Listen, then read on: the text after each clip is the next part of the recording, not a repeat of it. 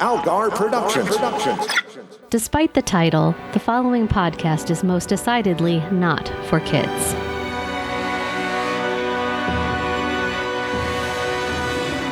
This is the Kids Love Batman podcast with your hosts, Maggie Robotham and Ron Algar Watt. Episode 194. Hi, pals. Well, this is going to be an easy one. I'm Al. I'm Maggie. And we are discussing this week, maybe 10 full minutes of I went to look at these when I was like, how much time am I going to need to sort of figure this out? Like, what do I need to do for this? 7 minutes. Yeah, and a couple of them were sort of like proof of concept pilot type things that included interviews that preceded them much longer than the short itself. Yep.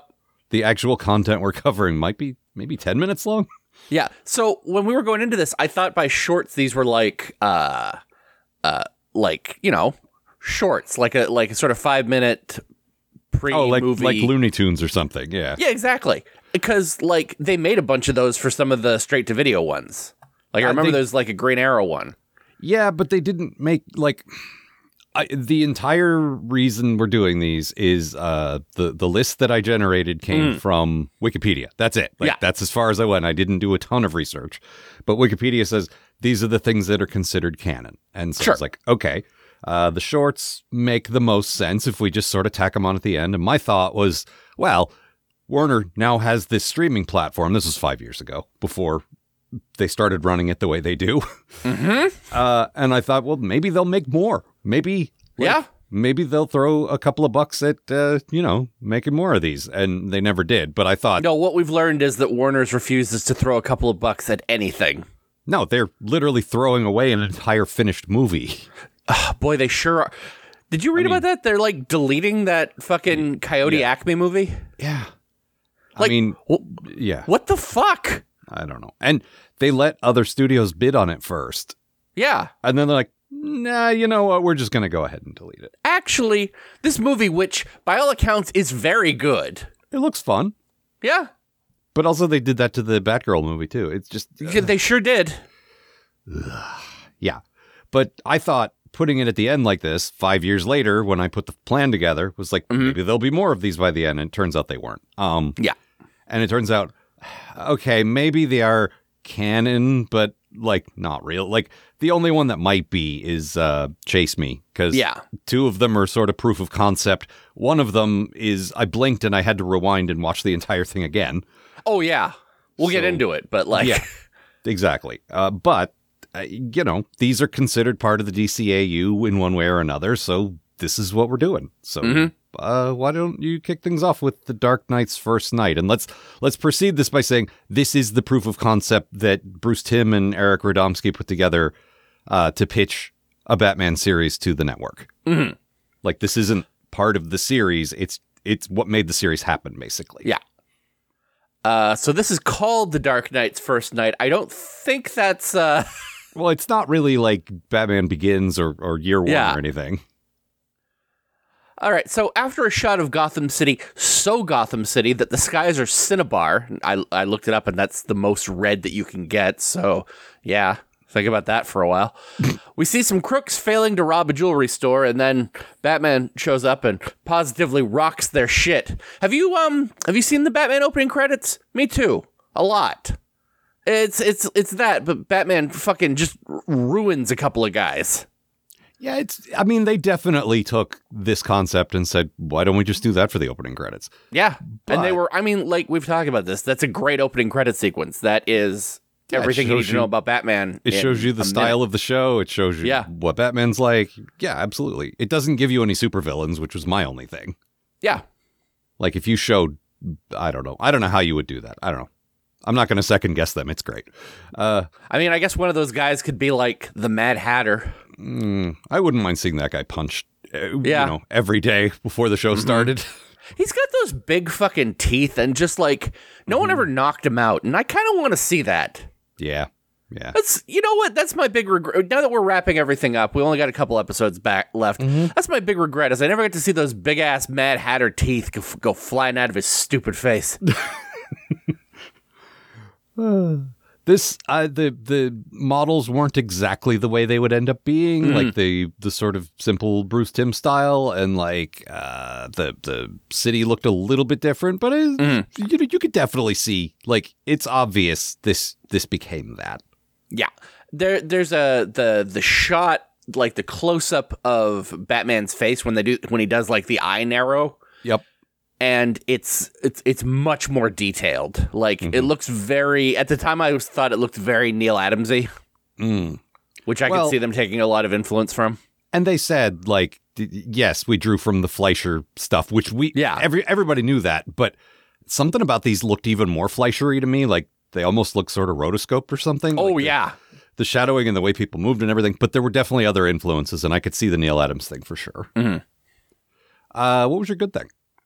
So Batman's oval is either glowing or just the way that the video like played made it look like it is, and that's a cool effect that I do not ever see. You're talking about the yellow oval where his that has his symbol on. Yeah, his bat logo. Right. I wonder if it's because there's no other sort of yellow anywhere. Like, that could be it too. It's all, like you say, cinnabar and dark shadows and stuff, and like, here's some yellow, and it's like your eyes are just like, that's blinding. Yeah. It looks really cool. It's a neat idea to do that. And if you go with the sort of, I think it's Frank Miller's thing, was like, yeah, I put a target on my chest because that's where all my bulletproof stuff is. Yeah. Like, that makes sense, like, to draw attention to it even further. It's like, well, if I'm going to have my stupid mouth be open, I should probably put a big target on my chest so people shoot me there where the armor is. Mm-hmm. Oh, what if I shot him in the mouth? Shut up. Well, then his stupid teeth would go flying. Go back to pointing at him and going, it's the bat! Uh-huh. My good thing, there were some little touches that probably got watered down by the network, by the time the show made the air. Like you said, Batman fucking ruins a couple guys. The violence definitely hit harder. Something I can't quite pinpoint about the guns felt more visceral and real, and like they felt like real guns and not like sort of cartoon. I don't know. Here's a stick that makes a bang noise. Yeah, I'm sure they're like everything else. They had a lot more like detail to them. Yeah, and like I know when you like even in this show, like the guns tend to be a little more simplified. Yeah, and look, you can make that look deliberate by saying it's stylized because that's how these shows work. But, you know, like, the network definitely made them not do some things. Yeah. What was your bad thing? It's a little janky. Like, it's, you know.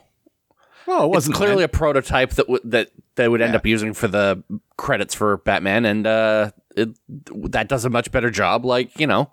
Yeah, but it was done. I didn't realize it was done by two guys. Like, yeah, that's pretty impressive. I know I've always seen Eric Radomski's name on everything, but I didn't realize who he was. So he and Bruce Timm worked on Tiny Toons together, and it blows my mind that crummy cartoon led to this. Still just don't think Tiny Toons was very good. Animaniacs was pretty good. That's fine. I haven't watched it in fucking 30 years. When I was like, because I was in high school by that point, and I loved Looney Tunes, and it was like, oh, it's like Looney Tunes, but for now, and they're kids. Mm-hmm. It's Looney Tunes babies. Yeah, baby. Yeah, but Muppet Babies was good.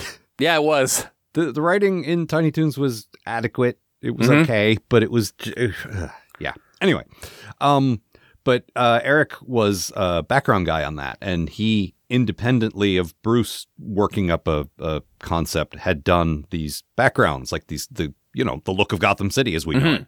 And they're like, you're making the character, you're making the backgrounds. These two things go together. Why don't you guys work together? Which I thought was cool. Yeah. And so they worked on it together and sort of streamlined everything. And yeah. Yeah. My bad thing, the crooks who were stealing the jewels at the beginning, and I think in the opening credits it's a bank, but it doesn't matter. Yes. They drop the jewels they're stealing, and there's a lingering shot of them on the ground for, to me, with my ADHD brain, felt like an hour. Why are we looking at the jewels? Is there something significant there? No, they just drew 30 individual jewels and they want you to see them. We put a lot of work into these intricate jewels. Mm-hmm.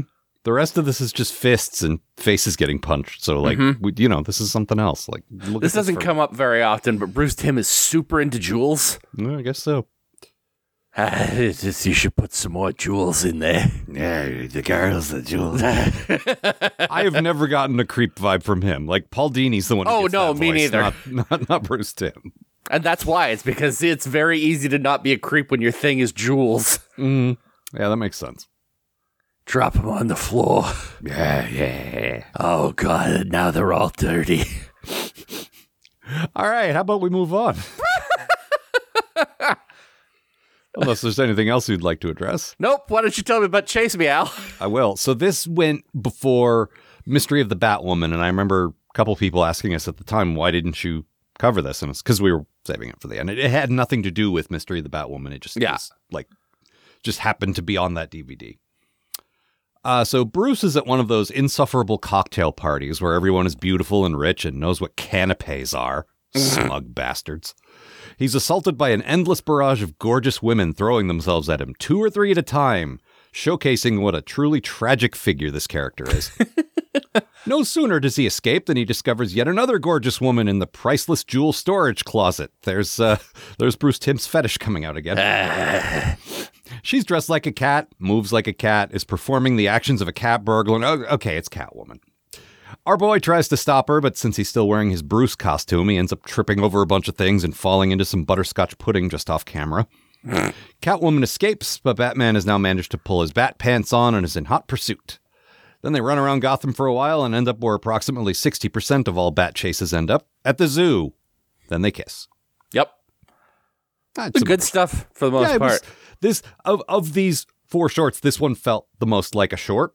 Yeah, exactly. It was 4 or 5 minutes, maybe even 6 minutes long. Yeah, and there was a bit of a plot to it, and it was enjoyable. I wish they'd done more of these because I think it's more like what you expected from all of these. Exactly. Yeah. And I mean, it's real easy to do like a real quick Batman plot. The thing is, I don't know that it's like it costs money. Mm-hmm. And I don't know how you get the money people to agree to that when who watches shorts? Like, yes, now that YouTube's a thing, people might. Mm-hmm. But before that, as a DVD extra, that's about it. Like they don't really fit on TV unless an episode runs short. So like, I do miss those days when you could have something like this to act as like filler between episodes. Yeah. Well, like I say, if an episode comes up 5 minutes short or whatever, or like something, I know other shows have done this, but the one I always think of is the 80s version of The Twilight Zone.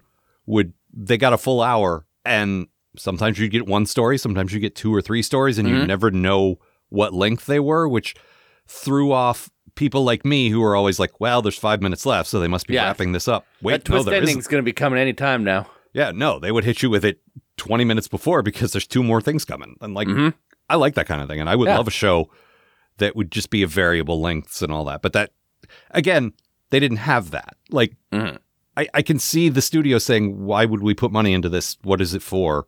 People are going to buy the DVD anyway. That doesn't really, Sure. But from our vantage point, yes, I would have loved these.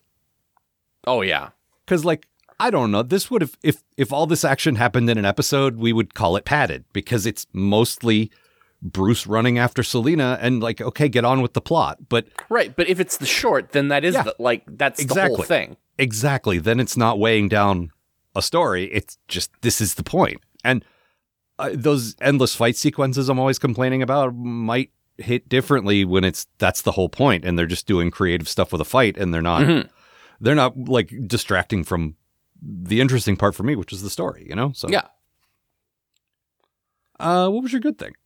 I just Selina's very, very delightfully smug in this. Yeah, and I love that. This is not my I prefer the gray Selina costume, but yeah, this is the new Batman Adventures, sort of modeled after the Michelle Pfeiffer version. Yeah, but between this and like the new Batman Adventures Batman, it's just this is there's a lot of black running around in this episode. Yeah, I like that, and just. But she's got that big Bruce Timm smile. like when somebody spilled some jewels all over the ground, and it's real good. It is. There's a couple of moments that I particularly liked. There's one where they're at the zoo, and she's like, "Well, this panther will take care of him because Cat's got my back," and of course, Batman takes care of the panther, and so then. As she's running away, she starts opening cages at the zoo, but she does it with this casual, very cat-like way of like, I'm doing stuff just matter-of-factly that's really going to fuck your shit up. So long. Like if you could open up a cage door in the same way that you bat a water glass off of a desk. That is exactly what I'm talking about. Yeah. It's I'm not doing this. It doesn't look like I'm doing this to fuck with you, but boy, is it going to fuck with you. And there's a moment where she jumps off a rooftop and lands on top of a double-decker bus, which is open. Like, so she just lands among the passengers. And a passenger's like, oh my God, it's Catwoman, and takes a picture, and she stops to pose for him. That might have been the best part of the episode. Honestly, I love that so much. But then Batman lands, in pursuit. And 50 other tourists pick up their cameras and start taking pictures of Batman. And she gets a look on her face like, oh, you want pictures of him more than you want pictures of me. Well, fuck you. You guys suck. Give me your jewels. Yeah, it was very good. Because, the posing was great. But then, oh, that was just one guy, though. Everybody likes him better. Come on, guys. I'm Catwoman. Mm-hmm. From school. My good thing is... for the last little while, I've really gained an appreciation for silent movies, like silent shorts in particular, like the old Chaplin and Keaton and all that stuff. And I've really kind of I never thought about it the way I do now, telling a story without using any words. Like just using mime and gestures and facial expressions to completely there's no dialogue in this whatsoever. And there's so many great little character moments where they don't need to say anything, where it's just, it's just body language or whatever. And in particular, there's one where at the party, Bruce is just surrounded by these women that he wants nothing to do with. And he shoots Alfred, who happens to be there, a please help me look. And Alfred just kind of nods and comes over with a tray of something. It's just such a good comedy thing that's true to the character, and you don't need a word. It's just, Alfred, come on. Also, there's something I really enjoy about how distracted these women are by hors d'oeuvres. Are those canapes? I have no idea. Well, presumably Alfred made them, and he made them they're perfect. They're you've never had anything more delicious in your life. Can I invite you nice young ladies, to some tiny quiches I heated up in the oven? Not the microwave, because I'm not a savage. I think perhaps I've got a pig and blanket here, too, if anyone is interested. Perhaps some mini pizzas, if I can tempt you. Where did his accent go? I don't know. If there's one thing I know about you, is you're not afraid to do a British accent. That's true, I'm not. Hang on. What was your... Hello! There we go. On Alfred! Pennyworth! What was your bad thing? So, I like the music in this okay, but boy, I didn't. But go ahead. I've watched a lot of animated music videos. That was a thing I was super into in the early aughts. People would just, splice together a music video out of, an anime or whatever, and then put it to a song. Put their favorite song to it, yeah. Yeah.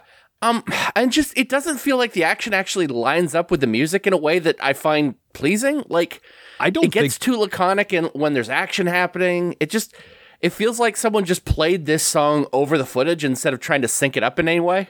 Yeah, it's pretty obvious they did not, that music was not meant for this, because there is a way to, the original sound cartoons did that. They started with music and then timed the action to the music, and that's, you can tell. There's a rhythm to it, and this was just this felt like it came off CD number 5 of of a collection of public domain music. If you want to put in your thing that doesn't cost any money, Yeah.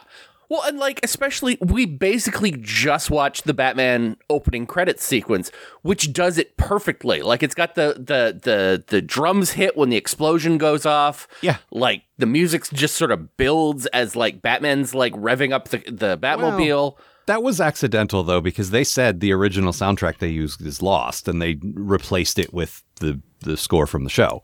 Well, then they covered it really well, because... You're right.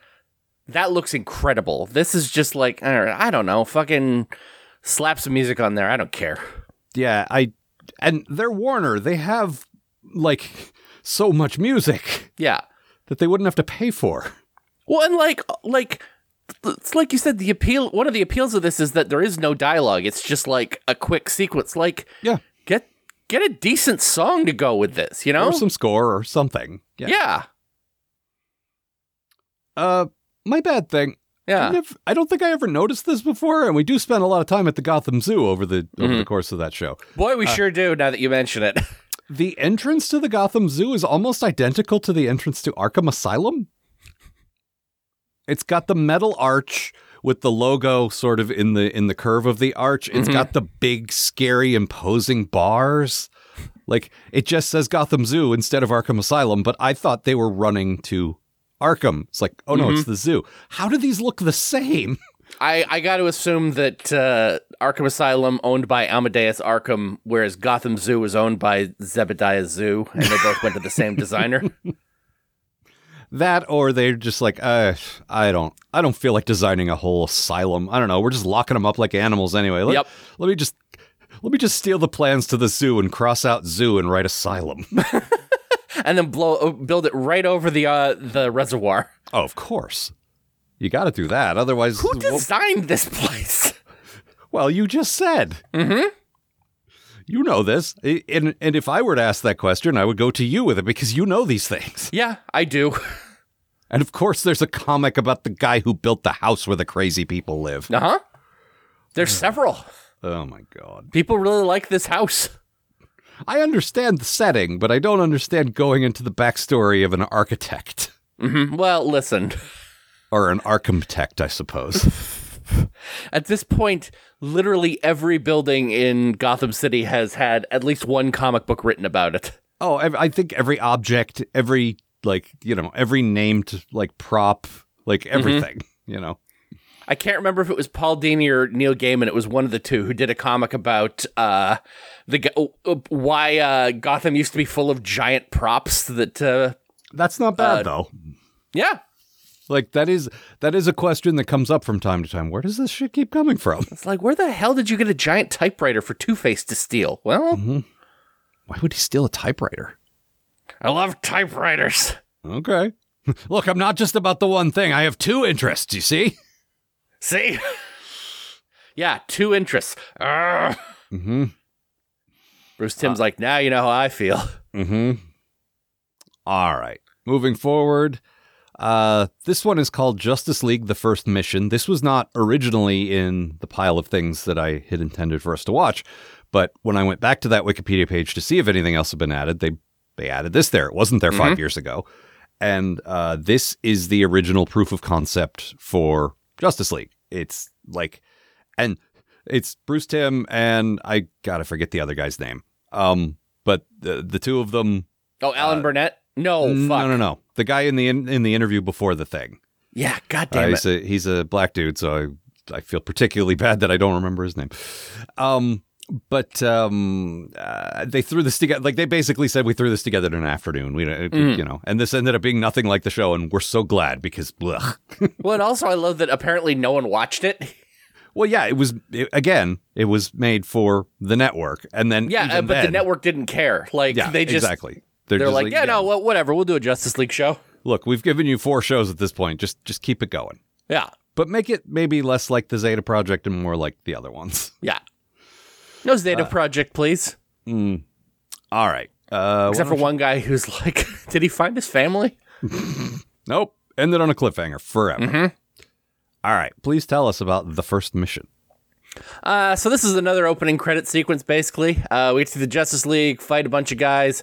It's a couple of teenagers, Robin, Impulse from the comics, and Cyborg Girl. I don't have a lot to add to this. Oh, Luthor has a badass eye scar. That's pretty cool. Maybe he's mad at Superman about that. You shaved my head and scarred my eye, you dick. Yeah, that's some dialogue they could use, I suppose. No, you see, I'm not Lex Luthor. I'm his twin. You can tell because he has a scar and I'm no scar.com.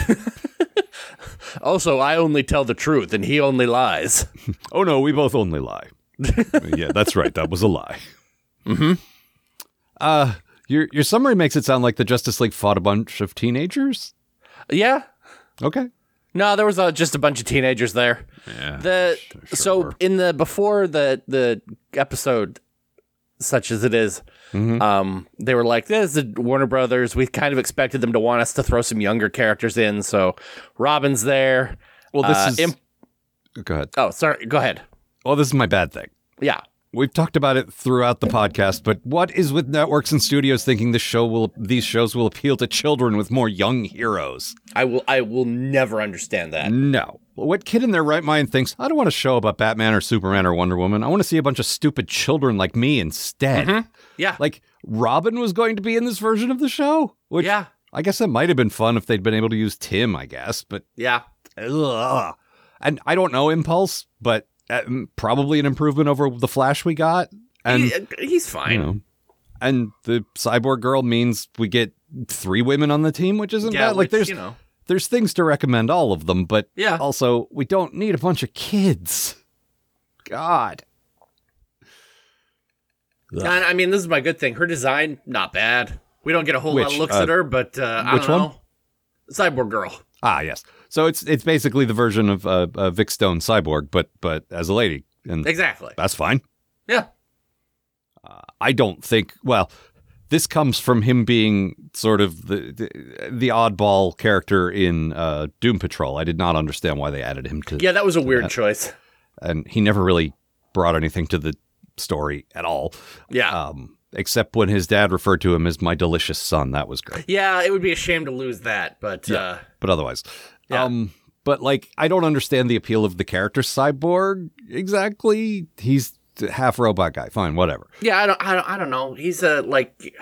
Even now, I don't have a whole lot of, like... I don't care about Teen Titans that much. No, I've talked about this a million times. I never read it because it had teen in the title, and it just felt sort of pandery to me, but, you know. Yeah. But all of that being said, she did look cool. Mm-hmm. She wouldn't have been a bad addition to the show. It's weird that Cyborg in any form never ended up on any of these shows. No, they used him in the Titans cartoon. That's kind of it. Yeah. Well, I did my bad thing, so what do you got? Jon Stewart's design, not my favorite. They give him a mask, which I don't love, but also he's got like a weird, like, short mohawk that I kind of hate. Mm-hmm. And I'm pretty glad they ditched both of those, you know? I will say some of the animation of him using his ring felt a little more creative. Like what we talked about early on, how he kind of didn't really do anything creative with his ring construct. Yeah, just beams and balls. Yeah, and later on he gets a little more like, and my headcanon was, well, when he turned into a kid, he remembered how to do the cool stuff. Yeah. It's like, oh shit, I should make a dinosaur. Yeah, exactly. You should make a dinosaur. Mm-hmm.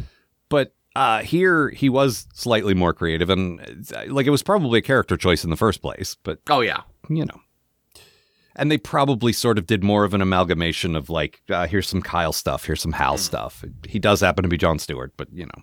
Well, and you know, if you're doing a proof of concept, also it's like, oh, let's make things pop. You know, this is the robot or whatever. I don't know. Mm-hmm.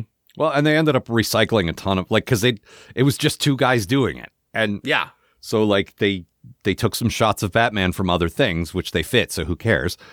And, like, they used the Gollum robot from Batman Beyond. And, like, yeah. But then you get a close-up and, like, no, it's Lex driving it. You see, it's a different thing. So, pretty resourceful. I stole this from a nerdy teenager in the future. Mm-hmm. My good thing... Because I'm evil. Yeah, look at my scar. Mm-hmm. My good thing... I liked this design of Jean better than the one we ended up with, actually. Mm-hmm. He had a bigger chin. Like, he looked more like he was drawn by Kevin Maguire, which I like. Yeah. That's all. Kevin Maguire's his Jean is always my favorite. Yeah, that's the JLI era, like, eats Oreos, not Nilla wafers, Brave and the Bold. Yeah, pay attention. Yeah. And again, I don't know anything about Impulse, but must have been better than the Flash we got, right? I mean, he has to be. He's fast. I don't know. Yeah, whatever. Of course, we got a brief appearance by Solomon Grundy, which I assume Grundy do pilot to pick up scale paycheck. Grundy really hopes series get picked up. Grundy could use this money. Also, Grundy really good for Grundy to get residuals. Also, I don't know if you thought this like I did, but the Grundy was looking real like they teenified him a bit. It felt like. Yeah. Grundy homeless teen like you hear about. Zach's best friend on Saved by Bell. Teach important lessons. All right. Anything else about that one? I think that's it. Very well. Well, then on to the final one, which is not at all confusingly entitled Batman Beyond. Mm-hmm. Would that be confusing, sir? To me, there's that British accent. There, yeah. This was made in 2014 to celebrate Batman's 75th anniversary. Yep. It is just over 1 minute long. Mm-hmm. And here we go. Terry McGinnis arrives at the Batcave to discover that Bruce has been attacked by a robotic version of classic Batman. From back in whenever the original animated series happened, however ago that was.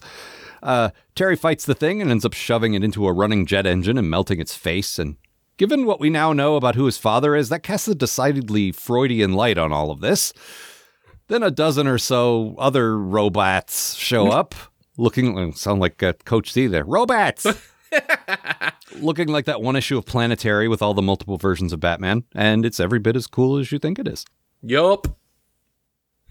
But let's it also stops right there. Bad thing. Yeah, please.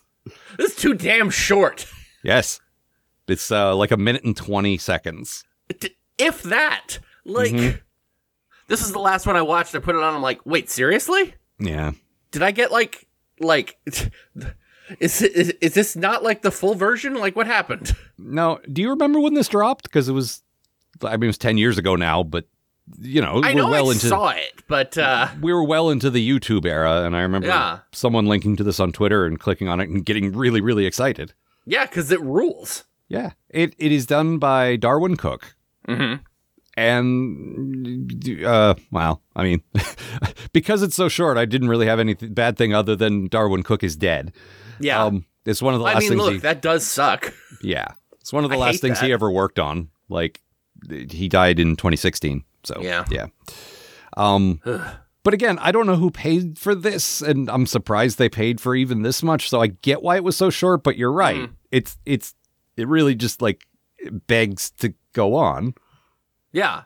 But, And, like, you could do so much more. Like, there's a beautiful lingering shot of just all the different robot Batmans, and, like, Brave and the Bold Batman's there, Adam West Batman's there, fucking the Beware the Batman CGI Batman's there, rendered in, like, animated style. Yeah. I did not catch I looked all these up in the DC Wiki to see if they had anything helpful, and they didn't on most of them, but they had a list of them all. And Michael Keaton Batman was there, and I didn't spot him the first time around. Oh, yeah. Like, he's kind of in the back. But let me... I'm just in the back getting nuts. Mm-hmm. You want to get nuts? So here's the full list. Batman from the New Batman Adventures, Batman from Beware the Batman, Batman from The Batman, which infamously the show we kept griping about because it made the Bat embargo on JLU. Batman from The Brave and the Bold, Dark Knight Returns, 89 movie, 60s series, and Batman from Detective Comics 27, his first appearance, which I didn't catch. Yep. Cool. No, I know that. I know that like they basically transcribe like the first page of that. Ah, very cool. Or like the logo or they were using at the time or whatever. But it looks fucking awesome. Yeah, and the gist of it was, here's a commercial for Batman who is now 75 years old, and like, all right, you don't really need that. Everyone knows Batman. But I'm glad this got made. Just glad to get the word out about Batman. Mm-hmm. Y'all know about Batman? It's pretty cool. Have you heard the good news about Batman? I mean, listen. I know. My good thing is, for something that's barely over a minute long, they did a really good job of just dropping you in. Like, they didn't squander any part of that minute getting you up to speed. Yeah. Like, Bruce gives you the one sentence of exposition you need while Terry's fighting, so, like, it's very economical. Like, I assume they came to Darwin Cook and said, you can have 1:20, and that's it. He very much calculated the best possible use of that time, I would say. Yep. And it's good. Yeah, I really enjoyed it. Yeah, but also, like what I said was it. Mm-hmm. More of this, please. Mm-hmm. But, you know, it was a nice little thing to end on. And yeah. You know, nice. I remember at the time when it dropped in 2014, like saying, oh my God, I never thought I'd get to see more Batman Beyond. Even a minute of it. Mm-hmm. Hearing the voices again and seeing all the designs and everything. It's like, yay, I loved this show. Nobody else, like, this show fell off most people's radar. Yeah. And it's like if we suddenly got a tiny bit of Deep Space Nine. Yeah. It's like, this is one of the best ones. And, like, nobody ever talks about it. And here's a little more. Nice. So. All right. Well, that's it for me. What about you? Yeah. All right. Well, we have one final thing to review next week, and that is Justice League versus the Fatal Five, about which I know fuck all, except that it's supposed to be part of this continuity. It came out in 2019. And that's it. And so we're doing that. And then the following, it's got the Legion in it, but like we don't even know that much, honestly. No, like I said, I speculated that maybe those guys come back in time and we don't get the Legion. I don't know. Yeah. After that, we are doing one final mail show. If you want to write to us, time is running out. KidsLoveBatmanPodcast@gmail.com. Please do. Please send us some mail. That's it. Once we record that show, this show is done. Otherwise, it's just going to be me and Al chatting, which, look, we enjoy, but I can't imagine you're going to. No, and possibly I will, if I think to do even a modicum of show prep, look back at what we've done and try to think of an angle to discuss for a few minutes. But, you know, that's it. And then we're going back to reviewing Star Trek over on the Post-Atomic Horror. So yeah. If you have enjoyed this show and you didn't already know us from that and you want to hear what we think about Star Trek, well, the good news is you have 10 years of stuff to catch up on. Yeah, there's a lot. Yeah. But also we're going to be jumping back in with Picard season 2, which the entire reason we decided to go back because, wow. The show that ended with me having to text Al, a thing I never do. No. To just be like, I am so angry at this show. And I said, oh, just wait, there's something even stupider you haven't seen yet. And then 20 minutes later, she's like, Project Con, are you fucking kidding me? Yeah, I believe I just sent you a text that said, God damn it, in all capital letters. Yeah. Oh, I can't wait. It's going to be a lot of fun. And if you are one of our kind patrons, please bear in mind that we have one final episode of Brave and the Bold dropping, which is covering 2 final episodes that we handpicked. Maggie picked the Batman Turns Into a Vampire one, and I picked the final episode. And if you are a patron, we will continue to give you bonus episodes for the Post-Atomic Horror. So, and also now that the comedy soap opera Contentment Corner is back, we are putting bonus content up for that as well. So, yeah, if you were patronizing us, please continue to do so, or at least consider that, because there is still bonus content, even if it's not for this show. So, have we announced on this what we're doing for? I believe, but it wouldn't hurt to say again. Sure, we're doing Lower Decks. Yeah, which, you know, because otherwise, like, there's so many shows we now have to catch up on. It's like we'll be doing one parallel to the other thing just for the patrons for a while, and then a few years later they'll be available for everyone. But, you know. And I've been considering putting up the Brave and the Bold episodes for general consumption when we finish all of this. Yeah, that's not a bad idea. Just like they have been a bonus for people for, you know, years now.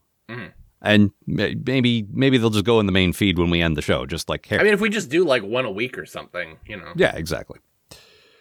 All right. So that's all for this time. We'll be back 2 more times, and then that's all. Yeah. See you, folks. Twala.